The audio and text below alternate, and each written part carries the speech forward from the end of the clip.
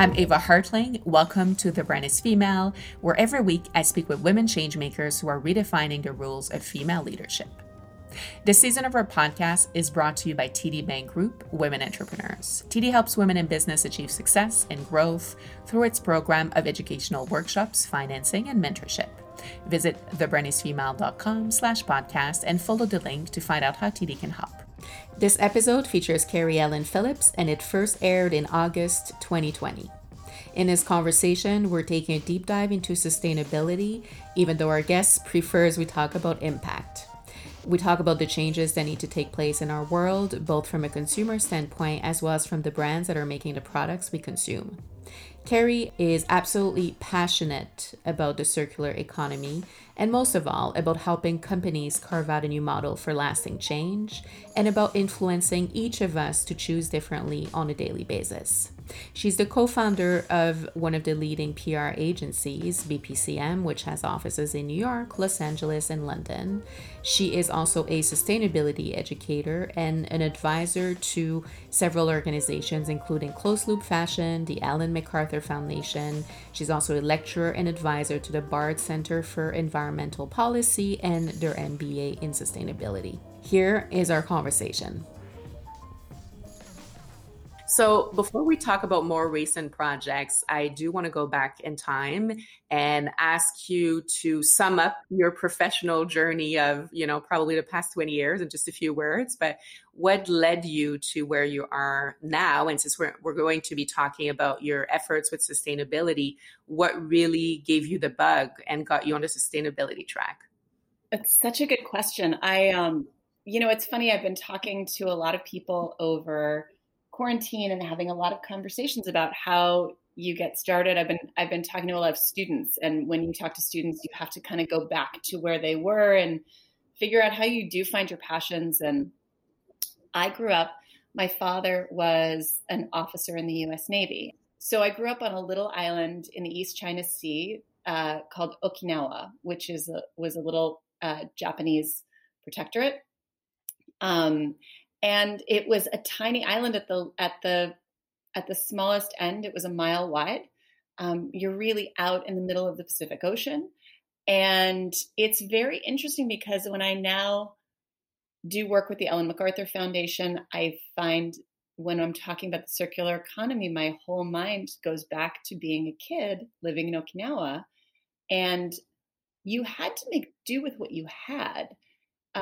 It wasn't like we were living in a hut, but I remember my dad, we had a little tea pond and it was full of algae, and he wanted to clean it up so that we could put fish in there in the house that we were renting.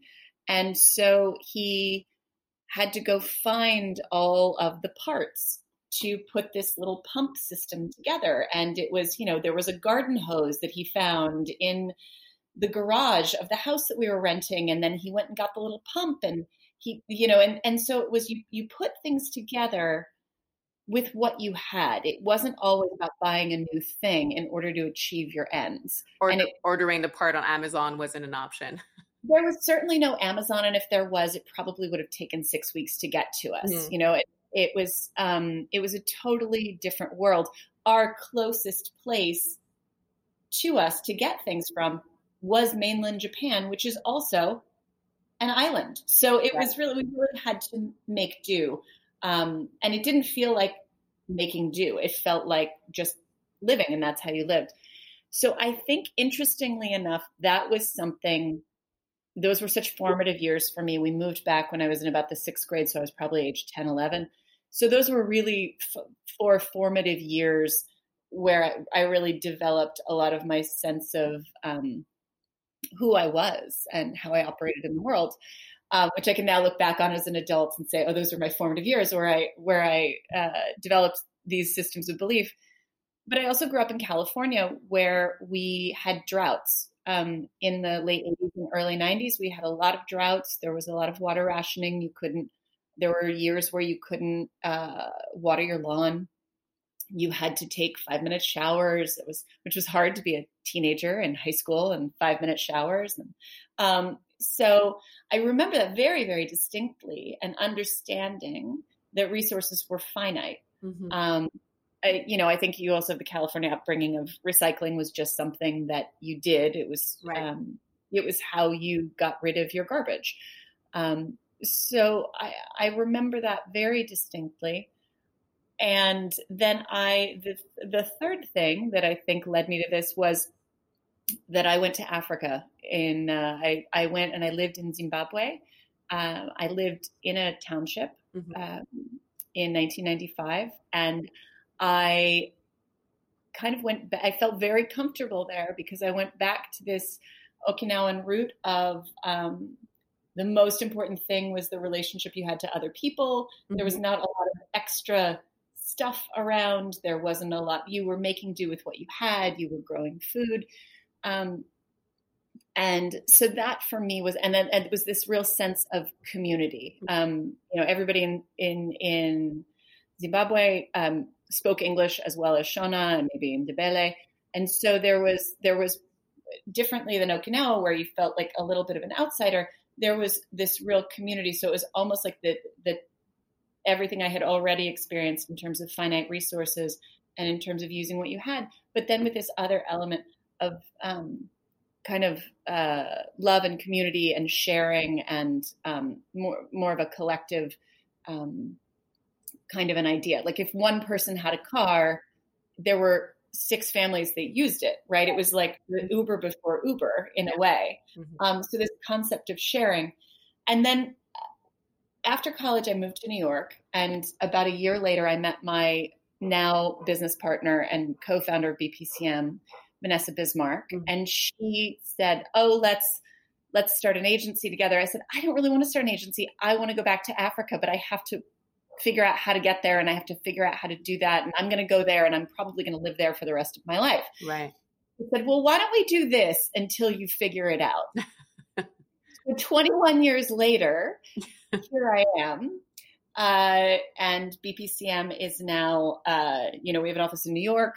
We have an office in Los Angeles, which is run by my other amazing business partner, Ali Takeman. We have an office in London, Modus BPCM, which is run by my partner, Julian Vogel, who I've known for 30, who's had Modus for 30 years, and Vanessa and I have known him for 20. So right. It's really, and it has grown into a company that we really put purpose first in our practice. Mm-hmm. And that wasn't always the case. For the beginning, I would say the first 10 years of our agency, we were one of the big fashion agencies. We were, if you were launching a fashion brand, if you were dusting off an old fashion brand, we were the people you came to, and Vanessa and I, neither of us come from fashion. So we both come from backgrounds Vanessa came from a business background. She used to be a sugar trader. Oh, wow. Okay. So for us, it always had to be, and I had worked with bands, and with bands, you must connect to the fans. You must find a way to connect to them, and not only connect to them, but get them into the room. You have to get them to buy a ticket and come to a show, right? Or your band is playing to an empty room. And I can tell you right now that there is nothing more uncomfortable than a band playing to an empty room that you are in. I mean, there is one person whose fault it is. It's not theirs. It's not their music. It's not their, it's not that they didn't show up for the morning show that morning. It is your fault, right? That there's nobody listening to the band. Right. So from these two perspectives of things have to make business sense from the Vanessa place, and you must connect in a way that not only gets people to go, oh, that's cool, but to go, oh, I need to go do that. Right. Is kind of like how BPCM started. And about 7 years ago, I was pregnant with twins. And I had worked on a project with an amazing woman named Carrie Smith. You should definitely have her on your podcast. And she was tasked by Muhammad Yunus to open the New York campus of GCU, right? Glasgow Caledonian University. Mm-hmm. Their motto is for the common good. Mm-hmm. And Cara had worked in fashion all of her life. And so she set out to figure out how fashion could be for the common good.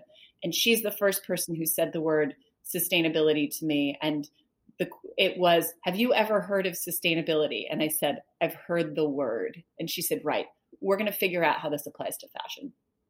So I was so inspired by her. She went to the UN. She talked to anybody possible. So she kind of opened this door for me where I thought, okay, well, this is super fascinating to me.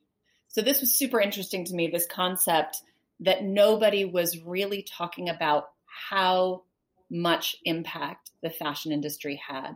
Right. So I was on bed rest with my pregnancy. With the twins. And so I had 2 months of where I was supposed to sit still. And Ava, you know me well enough to know that that was not going to go well unless I had some kind of a project. Right. So I made learning about sustainability my project. I was watching webinars, which weren't really a thing back then. I was teaching myself how to read white papers. I had books and books of notes on what different abbreviations meant, because there's so much vernacular in this world of sustainability because it's rooted in science. So it was almost like I was giving myself my own master's degree. And then when I would read a white paper and there was something interesting or something that maybe they hadn't made the connection between the material science they were talking about and the world of fashion, I would call I remember calling universities. I was also like on these drugs to keep me from having my babies too early. Okay. And my partner used to call them the truth serum. So I would just call the switchboard at MIT or at Bard or at NYU and say, I would like to speak to so-and-so because I read their white paper. And, you could just kind of see the face of the person on the other end of the line. But eventually people ended up talking to me because they were so curious about the fact that somebody in fashion might possibly care about this. There were no pseudo experts on Instagram putting up, great little infographics about how bad it all is or spreading sort of half truths. It was source work. And so by the end of that time, I came out of that with 2 new babies and a complete reframe of what I'm in the world to do. Right. Almost like a self-taught, MBA or PhD in sustainability, really. Yeah. It was like a little bit of a drugged up vision quest. This was like, it was my version of an ayahuasca opening or something, You might not recommend this, exact road for just anyone, but it worked well in your case. It got me there. It got me there. And, I'm curious because you already had an interest through your own experience living in Africa, just, growing up between the island near Japan, Africa, California, and also wanting your first agency to be rooted in purpose. But there's a contradiction with fashion really being about consumerism and mass consumerism at that. And fashion is, I remember having a discussion with someone recently and they said, actually with Liz Cabral, who from Purpose and Perspective. And we were talking about, what should someone do if they're launching a new brand and they want to be sustainable? And her answer was, how about you don't launch the brand? Because we have everything already, right? Everything exists. And it's more about finding a way to reuse and upcycle, et cetera. But how did that make sense for you?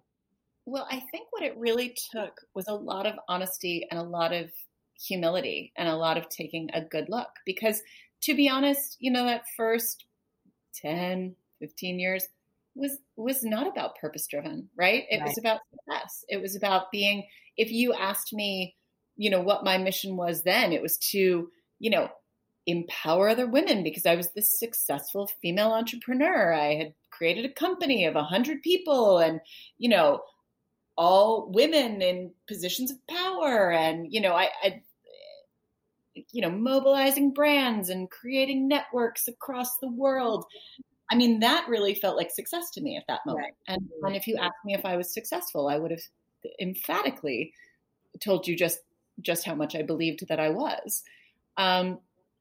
And so when I began to understand the impact and, in the early, for most of that time up until then, we had worked with luxury brands only. It was sort of it was kind of a snobby thing. I don't want to say it was a snobby thing. We were incredibly fortunate to work with the best luxury brands in the world. I mean, that is who trusted us.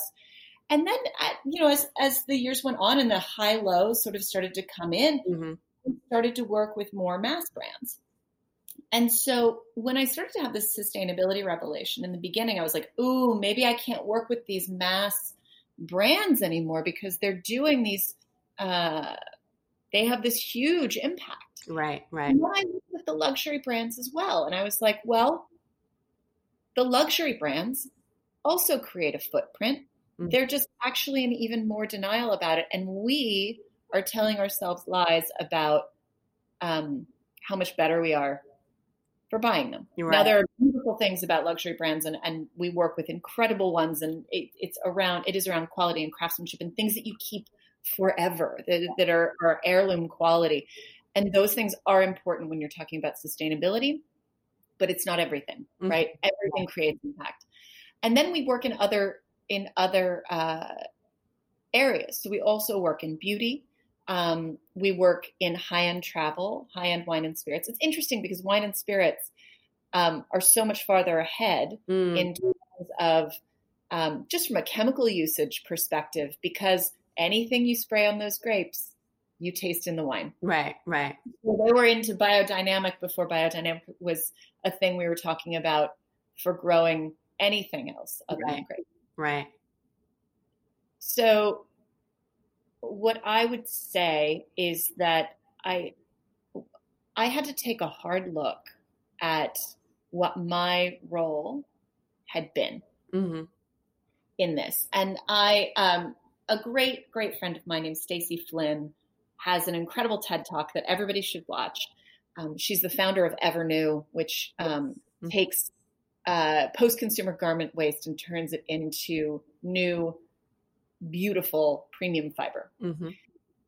And Stacey had this TED Talk where she talks about going to China and being in the subcontracted areas. And the subcontracted areas are where you see the blue rivers from denim, and you see the incredible smog from these factories, and you see these piles and piles and piles of waste that they kind of can't get rid of.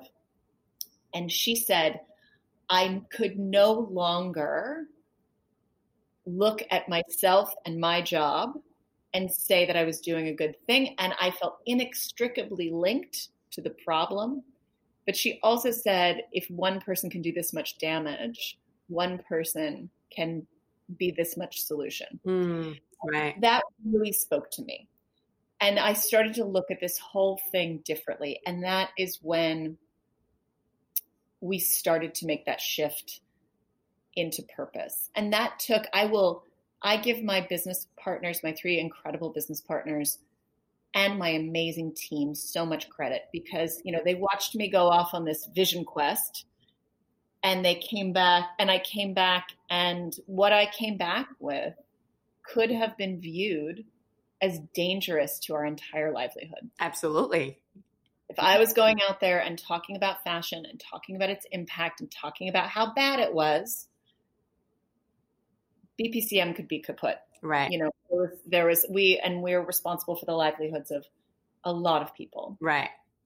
And the careers and all of that. And so it was really my business partners being super open and saying, okay, you clearly have a vision. You clearly have a passion, and none of us want to squash that in you. Here are our concerns. Here is what we want to, they said, that's our big concern, is that you put the agency at risk. Our other concern is that you need to do this in a way that helps make things better without alienating people. Right. It was really, and so in a way, I then had my vision, and then I then had the lens through which to look at it through. And that is really what we have tried to do, is we internally, sustainability is a word that I don't love. There's a lot of, I do a lot of public speaking, and I give a lot of seminars. And one of the first things I say is, I hate the word sustainability, and you're not going to hear me use it very often, but you will hear the word impact come out of my mouth more than you care to, because that is really what we have to look at, is impact. And so when there are people who say, oh, how can you work with this brand or that brand who are big, giant conglomerates, I say that's where I can have the most effect. Right. If I get them to shift their thinking, if I get them to think about something differently, if I get them to make a better decision, we get to shift faster. Yeah. Because the impact of all of that helps things shift faster. Now, if I get luxury goods, if I get something that is the most beautiful jewel box of a product that maybe doesn't have the physical impact to change what they are doing, that's effective too, because the influence that those brands have influences the rest of the industry. Right, right. So let's talk about the state of the industry, the challenges that we know we face. And I'm also curious with how you started approaching, what was your pitch to brands? Was, okay, we know this is an issue. And really, when you started speaking about sustainability, it wasn't a mainstream topic yet. I feel like it's become a little bit more part of our everyday conversations now. So how did you go to brands, and what kind of first challenge were you tackling with them? Well, my first challenge was convincing people that we had something they needed, that they didn't know that they needed to pay for, that was not yet a line item in anyone's budget. Right. And the way that I did that was I was lucky enough that we already had a thriving company that I didn't need to, in that first sort of year or two, I didn't have to go to them and I wasn't trying to keep the lights on with sustainability. Right. It was an add-on. Yeah. Yeah. So let's be clear that I wasn't raking in the bucks from telling people how to change their chemical management. Right. The first thing that happened is that I got a call from Kelly Slater's team, basically right when I got back from maternity leave. And they said, we hear you are one of the only people who understands fashion and sustainability, and you grew up in California and you potentially speak surfer. And I was like, I might actually be the only person for this job. And so I helped Kelly Slater and John Moore launch Outer Known. Right. And I think that was one of the things that gave me a case study in, you can do this the right way, you can do it in a way that's affordable, and you can still, it doesn't mean that you have to make everything out of hemp, and it doesn't mean that you have to look and feel like a quote environmental brand, but that you can do things the right way. And Kelly always said to me, I want to prove what is possible in the fashion industry. I want to prove how possible this is, because he wanted to be someone who opened up that door so that everybody else could follow in. And, at the time he was on the professional surfing tour, and he and I had a conversation about sustainability. And I said, listen, I'm still on this journey and I'm trying to learn more and more and more. And he said, listen, if my name helps open a door for you, push it open, but then tell me everything you learn. And so that was kind of what I did. I continued to go on this path of, I would he'd be in Australia and I would DM him and I would say, hey, look at this kid, Boyan Slat from the Ocean Cleanup. This guy's amazing. He's 20 and he's creating a solution for cleaning up the Pacific garbage patch. And I remember him DMing me back, let's meet him. And so we did, so I started a relationship with him. I started a relationship with his marketing team. And then we we brought him out to the surf ranch. And, so it was one of those things where it was an expansive time. And I think if you looked at what I was doing, it looked fun and it looked exciting and it was energetic and it didn't feel like this, some of the really necessary, boring, nitty gritty work of, hey, we need to talk about your chemical management. Right. Exactly. So, chemical management cannot be underspoken of. It's a real issue for us in fashion, but I think people saw a place where they could get, where they could walk in, right, where they could walk in the door. Yeah. So And fast forward to now. So what have you seen in terms of progress? And this was what we're talking about was maybe 10 years ago, I'm guessing. Yeah, it was probably like 7 years ago. Yeah. So in over that period of time, what major progress have you seen happen? Let's talk about the positive before we talk about the negative. Sure. What kind of projects, measures have been implemented? What have you seen brands do that's really innovative in that front? And obviously, there's some brands that were more eager to jump on that process. For some brands, it's a more difficult conversation because again, they don't want to add that line to the budget, and they see it as a headache more than a solution that's gonna bring positive impact.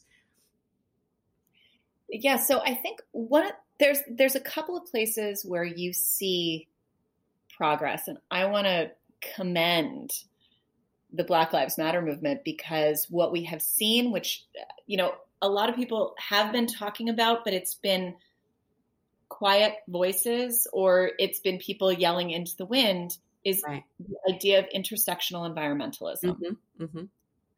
It is there is stacks and stacks and stacks of research that tell us that climate change is real, it's here, and it's affecting Black and Brown communities more than anyone else. Right, right. And parts of that are because of where they live. Parts of that are because of how they have been ghettoized socioeconomically, yeah, whether physically or just from a socioeconomic standpoint. And one of those things is because we, as a society, and I'm talking about America, but it's really everywhere. Mm-hmm. We as a society make environmental decisions that benefit white and upper class people. Right. Yeah. Mm-hmm. So if you look in America, we had the situation in Flint, Michigan, where they changed there was issues with the water source due to money. They changed it to using water from the Flint River. All of these people have lead poisoning. Now, that never would have happened in Grosse Pointe, Michigan, which is the upscale, wealthy suburb of Detroit. It happened in Flint, which is primarily Black, lower income, and these people were viewed as having no. They weren't going to make a fuss. There wasn't going to be. Look, if that fuss happened, it would register. So, or consequences just weren't thought out to the nth degree, because these people are viewed as having no power, right, by a systemically racist government. Right. So one of the things for me is intersectional environmentalism, and the idea that BIPOC communities, Black designers, that there is a recognition of talent, and there's a recognition of unfair resource allotment, and those things. And so people are really starting to think about those things. Now, I am ready to see action there. And I am trying to figure out the ways in which to be supportive and vocal about those things in a way that really is helpful without making it my voice. Mm-hmm. And really by elevating those voices. And we're really working on that at BPCM. One of the other things that you see people going in and doing is material assessments. Mm-hmm. And it's the first place people usually start, because it's, in a way, it's the easiest. Nobody in fashion owns their supply chain. Right. So what I find is that the labor situation is something that we really have to work with people on, because they don't own their supply chain. So getting the supply chain to change, putting the money in so that these suppliers are able to do the things that you want them to do, finding the right programs, finding the right grants, finding where the money is, because these things do require money. If you want to go from somebody making $10 a week to $10 an hour, you're going to need some financial assistance. It's good. That money has to come from somewhere. Right. So helping people understand how to create those systems. But people are looking at it.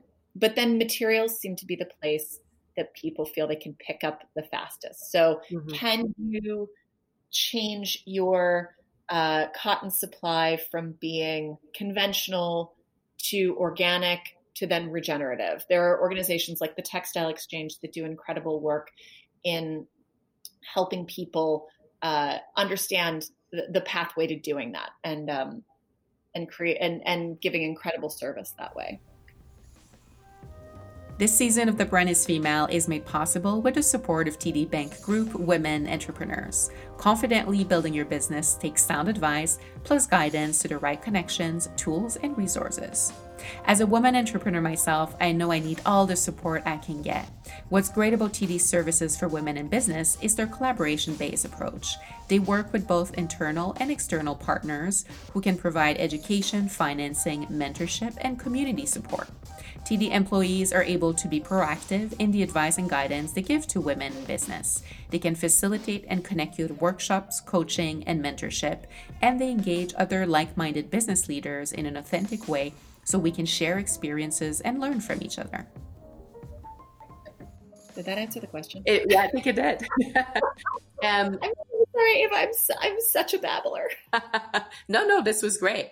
And so and I think you gave us some elements of answering my next question, but what is the roadmap? So for a brand that, and I'm sure you work at different levels of a brand's progress when it comes to implementing sustainability, what would be the roadmap that you recommend to a brand that's starting from scratch? So if you are a brand and you're starting from scratch, I want you to sit, I want you to meditate, I want you to think about the product you are bringing into the world and see if you could be doing something else. Mm-hmm. Much like Liz Cabral, share the view that most everything we need is already available. And right? I was also asking the question from the point of view of a brand that exists but wishes to go down the path to sustainability.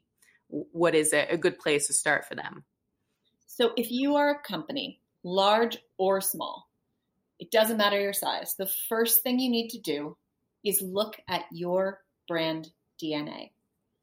Who are you as a company? What do you stand for? Do you stand for anything? If the answer is no, the first exercise you need to do is figure out who you are. Mm-hmm. And this is, I come from a marketing background, and that is because in order to be sustainable, so the word sustainable means capable of being sustained, right? Which means that you must stay in business. Mm-hmm.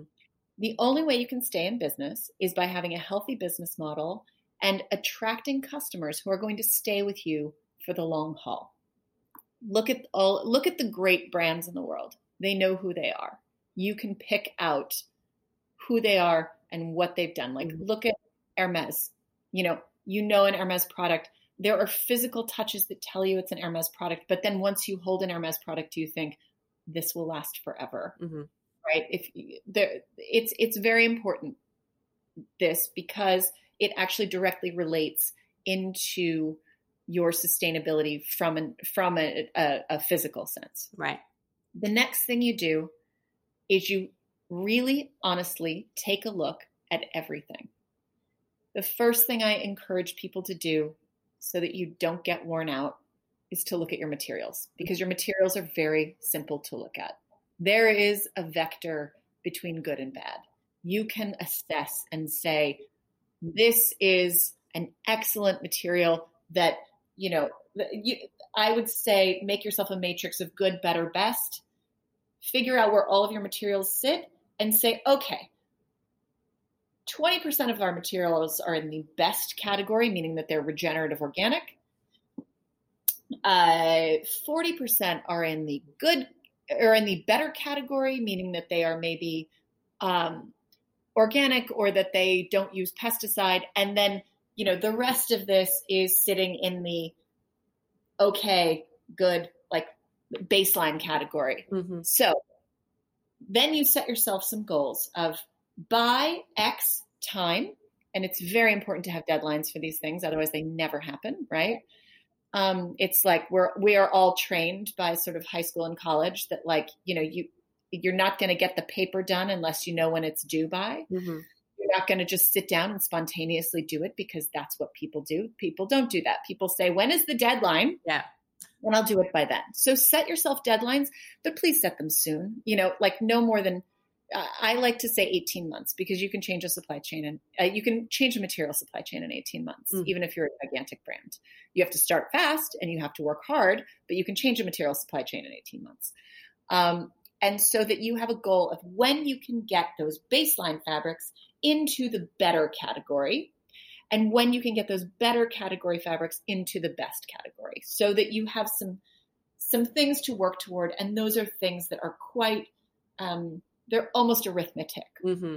Right. And you can understand the financial implications of those things. You can understand how that's going to change your margins, et cetera. And you can plan for those things. The next thing to do is figure out how you actually treat humans.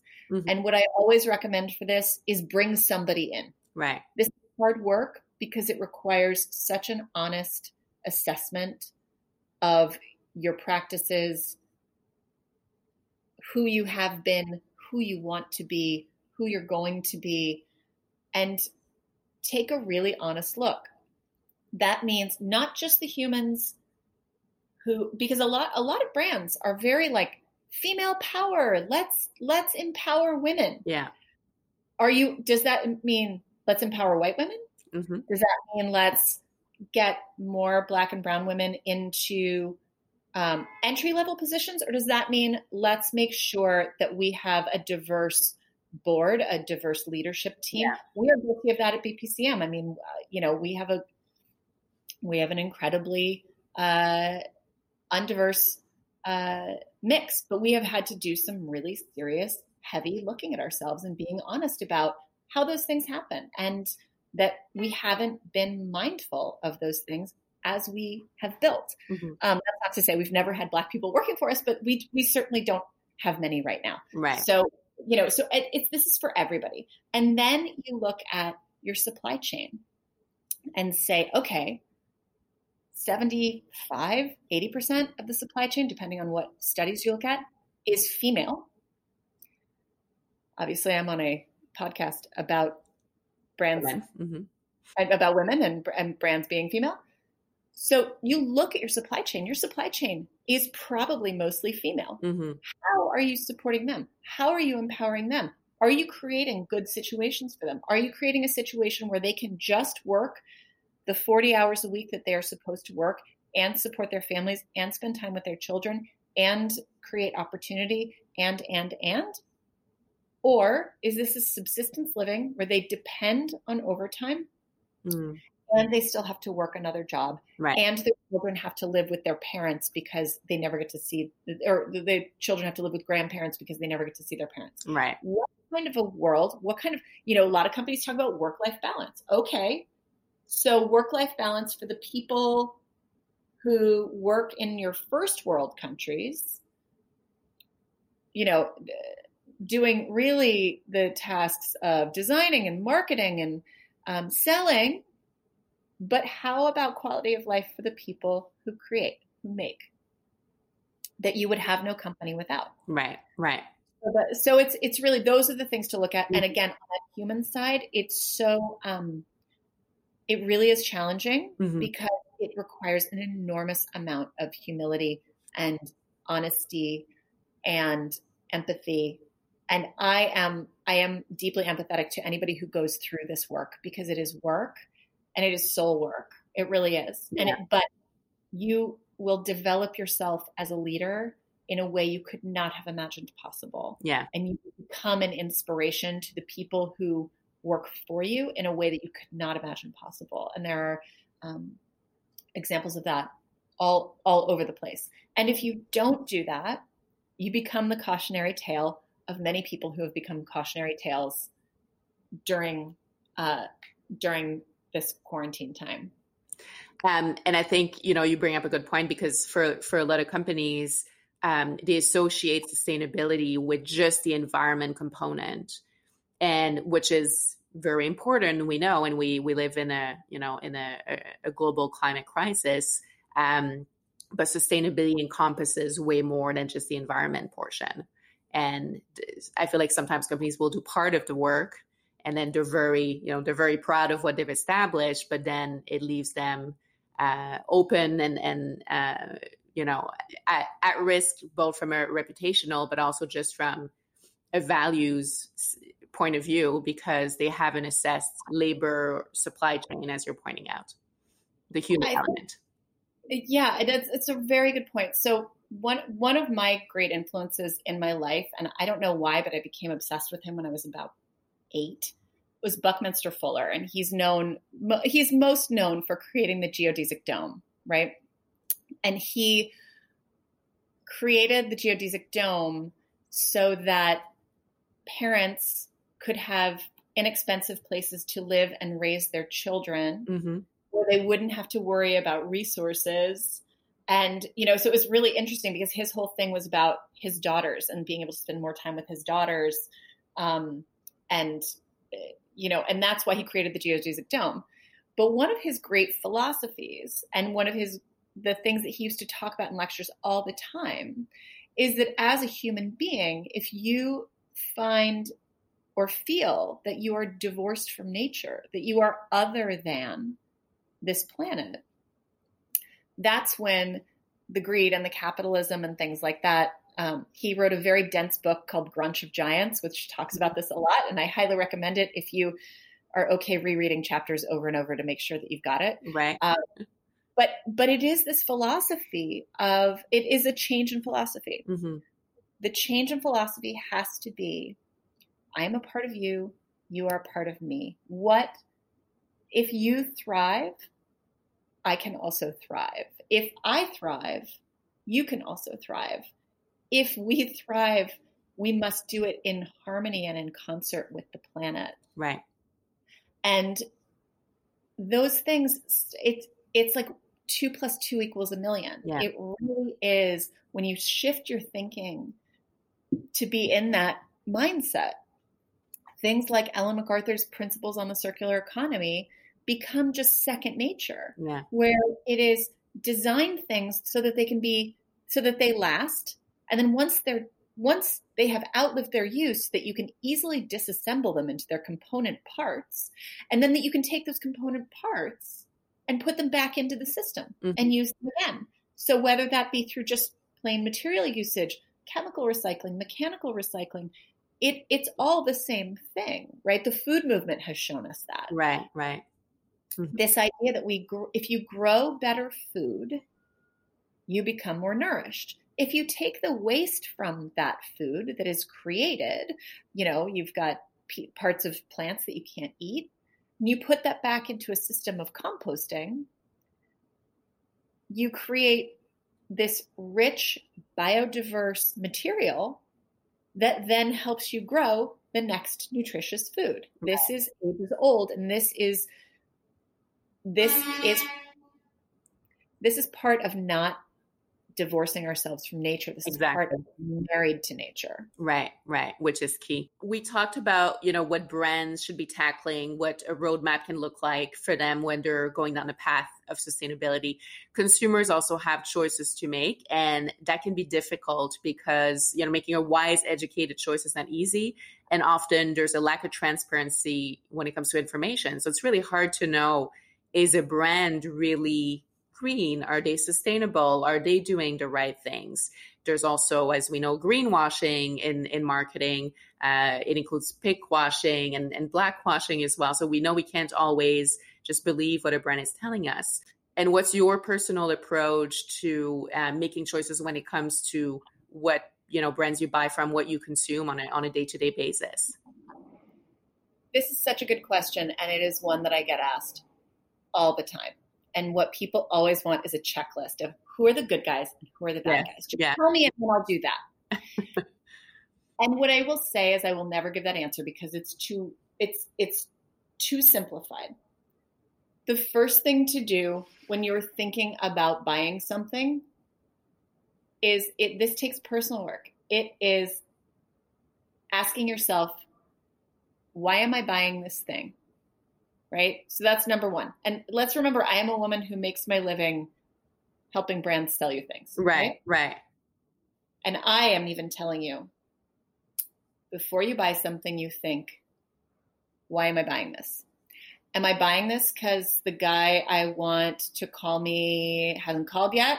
Am I buying this because I saw some influencer on Instagram? Am I buying this because a friend recommended it? Am I buying it because I need it? And I'm not saying there's a right and a wrong answer, but there's certainly a scale, right? Like there is certainly a sliding scale of considering our purchases. And I am all for considered purchases. So you get past that part of, I have considered why I am purchasing this. Right. And I will continue on to phase 2, which is to go make the purchase. Now you get to the point of to exactly what you said. I'm so glad you saw it.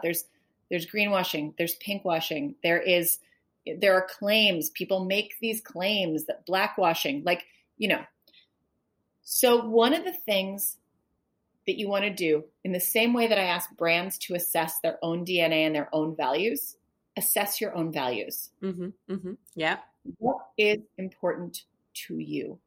What is the most important thing to you? Is the most important thing to you to support Black-owned brands, female-owned brands? Because you start there. Is the most important thing to you chemistry, like no chemicals? Is the most important thing to you no synthetic materials? What is the most important thing to you? Because you have to make, if we get people to start making purchases based on their value system, I can help move this sustainability thing along real quick. Right. Yeah. It'd be a different world.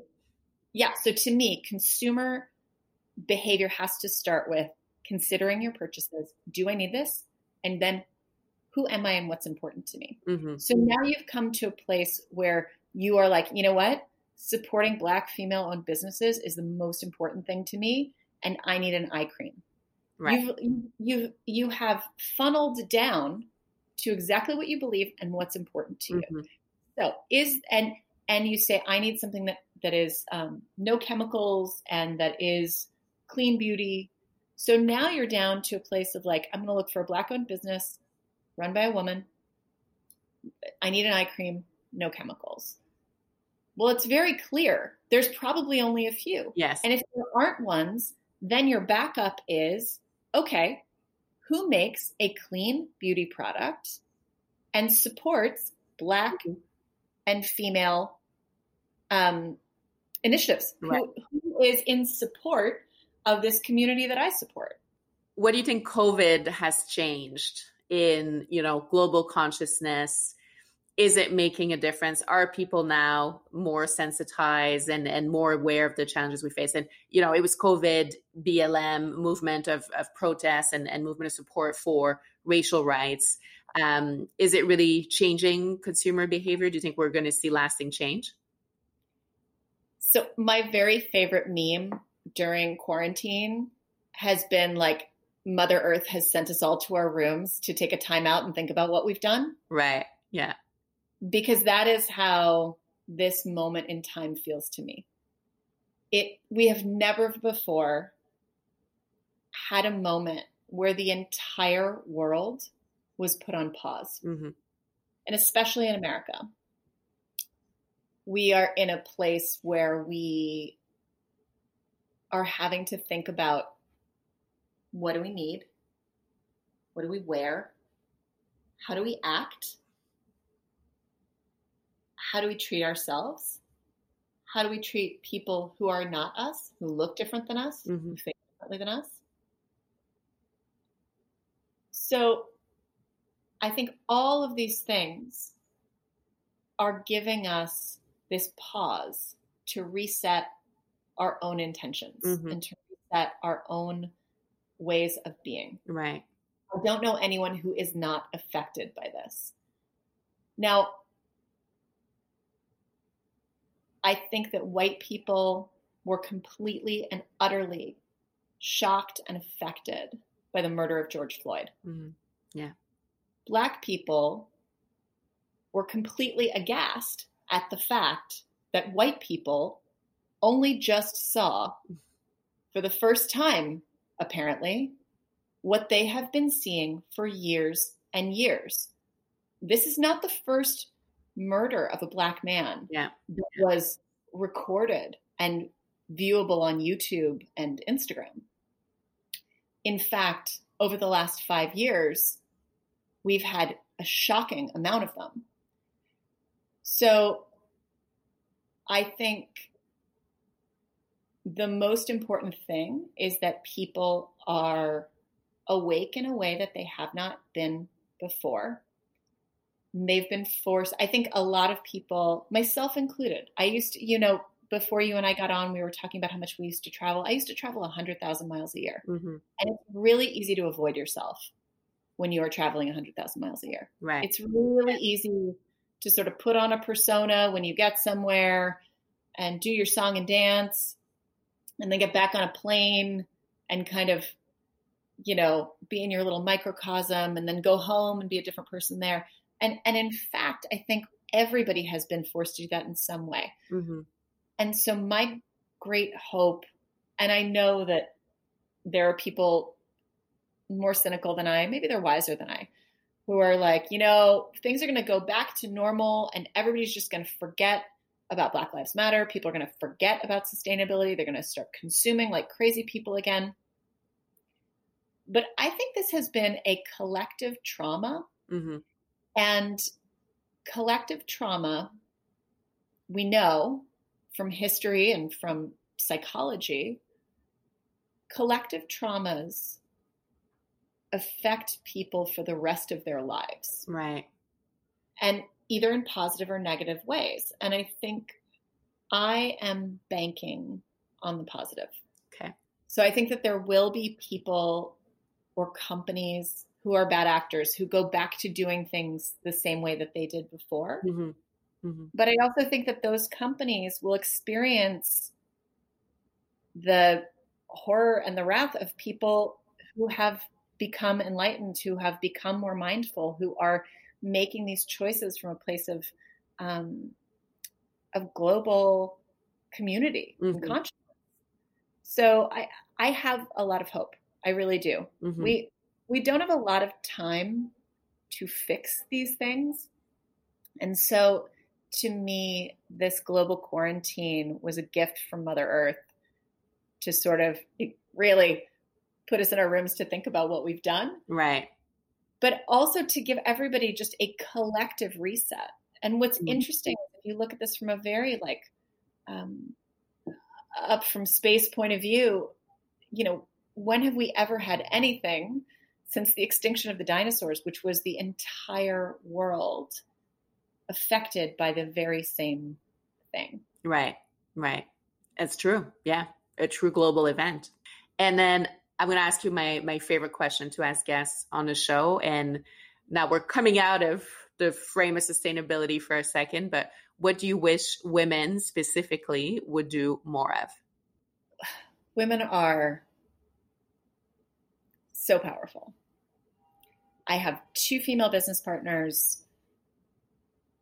They are not afraid to tell me when I'm wrong. They are not afraid to tell me when I am right. They know that giving of themselves isn't giving things away. It's putting more into the world, and it is eliciting a response of giving in return. Mm-hmm. And when I look right now at what we need to tackle in America in terms of racism, we need the women. Agreed. We need women to look at ourselves and to understand the power we have to make change, the power we have to be humble, the power we have to admit mistakes. These are all inherently female qualities, that we can do all of these things without losing anything. Mm-hmm. You don't lose anything by saying, you know what? I thought about this all wrong for most of my life. Women are very good and incredibly resilient at saying, oh my gosh, I thought about this the wrong way for my entire life. Now I will set about trying to change it and get you and you and you and you and you to work with me to change it. Mm-hmm. I'm going to change your mind. I'm going to change your mind. I'm going to change your mind. This is our planet. And the patriarchy has done a pretty good job of fucking it up. So I think now is the time where women are here to create change. It is our time. We tried this patriarchal experiment, has not worked out so well for us. I think women work in community. We work in villages. We work in pods of community, and we are interconnected to other people's pods of community. And we can create this systemic change. We are these powerful, powerful organisms. Mm-hmm. And we have so much influence. And for some reason, for centuries, we were told we had none. Right. Yeah. I do believe that this reset is a time for us to support all communities. Mm-hmm. And it is also, P.S., I'm not a man hater. Right. It is time for us to help the patriarchy understand what it means to move forward. It is time for us to help men embody a new kind of masculinity. Mm-hmm. I have 2 sons, and for me, I see my responsibility with them being to teach them a new kind of masculinity, mm-hmm. and a respect for nature and resources and human beings and animals, and just this real reconnection to going back to that nature is something we are not divorced from, is something we are part of. So right. That's, for me, I think women have an incredibly powerful place right now. We have a very big job, but it doesn't feel bigger than us. Mm-hmm. Mm-hmm. Well said. And in closing, so we talked about, your wish for women overall. What's in your, that page in your journal for goal settings for 2020? And we got a bit sidetracked with recent events, but what are you working on specifically? It's so funny. At the beginning of quarantine, when I realized that it was going to be a long time, I didn't think it was going to be this long, but I thought it was going to be a long time. I thought by the end of it, I was going to have rock hard abs. I was going to be meditating so much that I could levitate at will. I was going to be a gluten-free vegan, and all of my children were going to be speaking a second and third language. Great plan. Ava, I'm here to tell you none of it happened. And I'm now a little bit okay with it. And so I think the great lesson I have been taught during quarantine is balance and paying attention to my own internal life. Where are my thoughts? What am I thinking? What am I feeling? What do I need to release? What do I need to incubate? So for me, I think the rest of 2020, I really am dedicated to this kind of temperate goal achievement. Mm-hmm. So maybe I don't work out every day, but I make it a part of my life. Maybe I'm not a gluten-free vegan, but maybe I'm thinking about the amount of meat that I eat. Maybe I'm not meditating for 4 hours a day, but that I'm making that a part of my day every day. So that there is, because I think if I take care of myself, I am taking care of the collective in this way that we just discussed, that women have this huge job to do. Mm-hmm. Women are also really good at attempting to do this job while being completely frazzled and frantic and using all 6 of our arms. But I think the more of us that are in a calm, centered place with a lot of balance, we're not only just examples for other women. I'm now at a place in my life where I'm sort of middle-aged, and I think there's ladies who look up to me. So, and I look at my own teammates, the women who work for me and the men, And I think if I am crazy and frenetic and frantic, that's what I'm telling them good work is. So actually I've like tried to take a step back and to say like, I need time off. I need to have a day a week where I don't Zoom with anyone so that I can finally be on the Brand is Female podcast with Ava, because today I don't have any Zoom calls, you know? So I think that's, for me, that's my 2020 goal is balance, active, but balanced. Love that. And wish you all the best with the goals you've set. We can check in, you know, a little bit later in this time of COVID that we're in. Thank you so much, Carrie. We could have continued this conversation for another 2 hours, but we'll stop it here. It's my great pleasure. Thank you so much, Ava. I love what you're doing, and I'm just over here supporting from your American outpost here. Thank you to TD Bank Group, Women Entrepreneurs, for their support of The Brand is Female. You've got it in you to succeed. Let TD help guide you. Visit thebrandisfemale.com/podcast and click on the TD logo. Thank you for listening, and stay safe.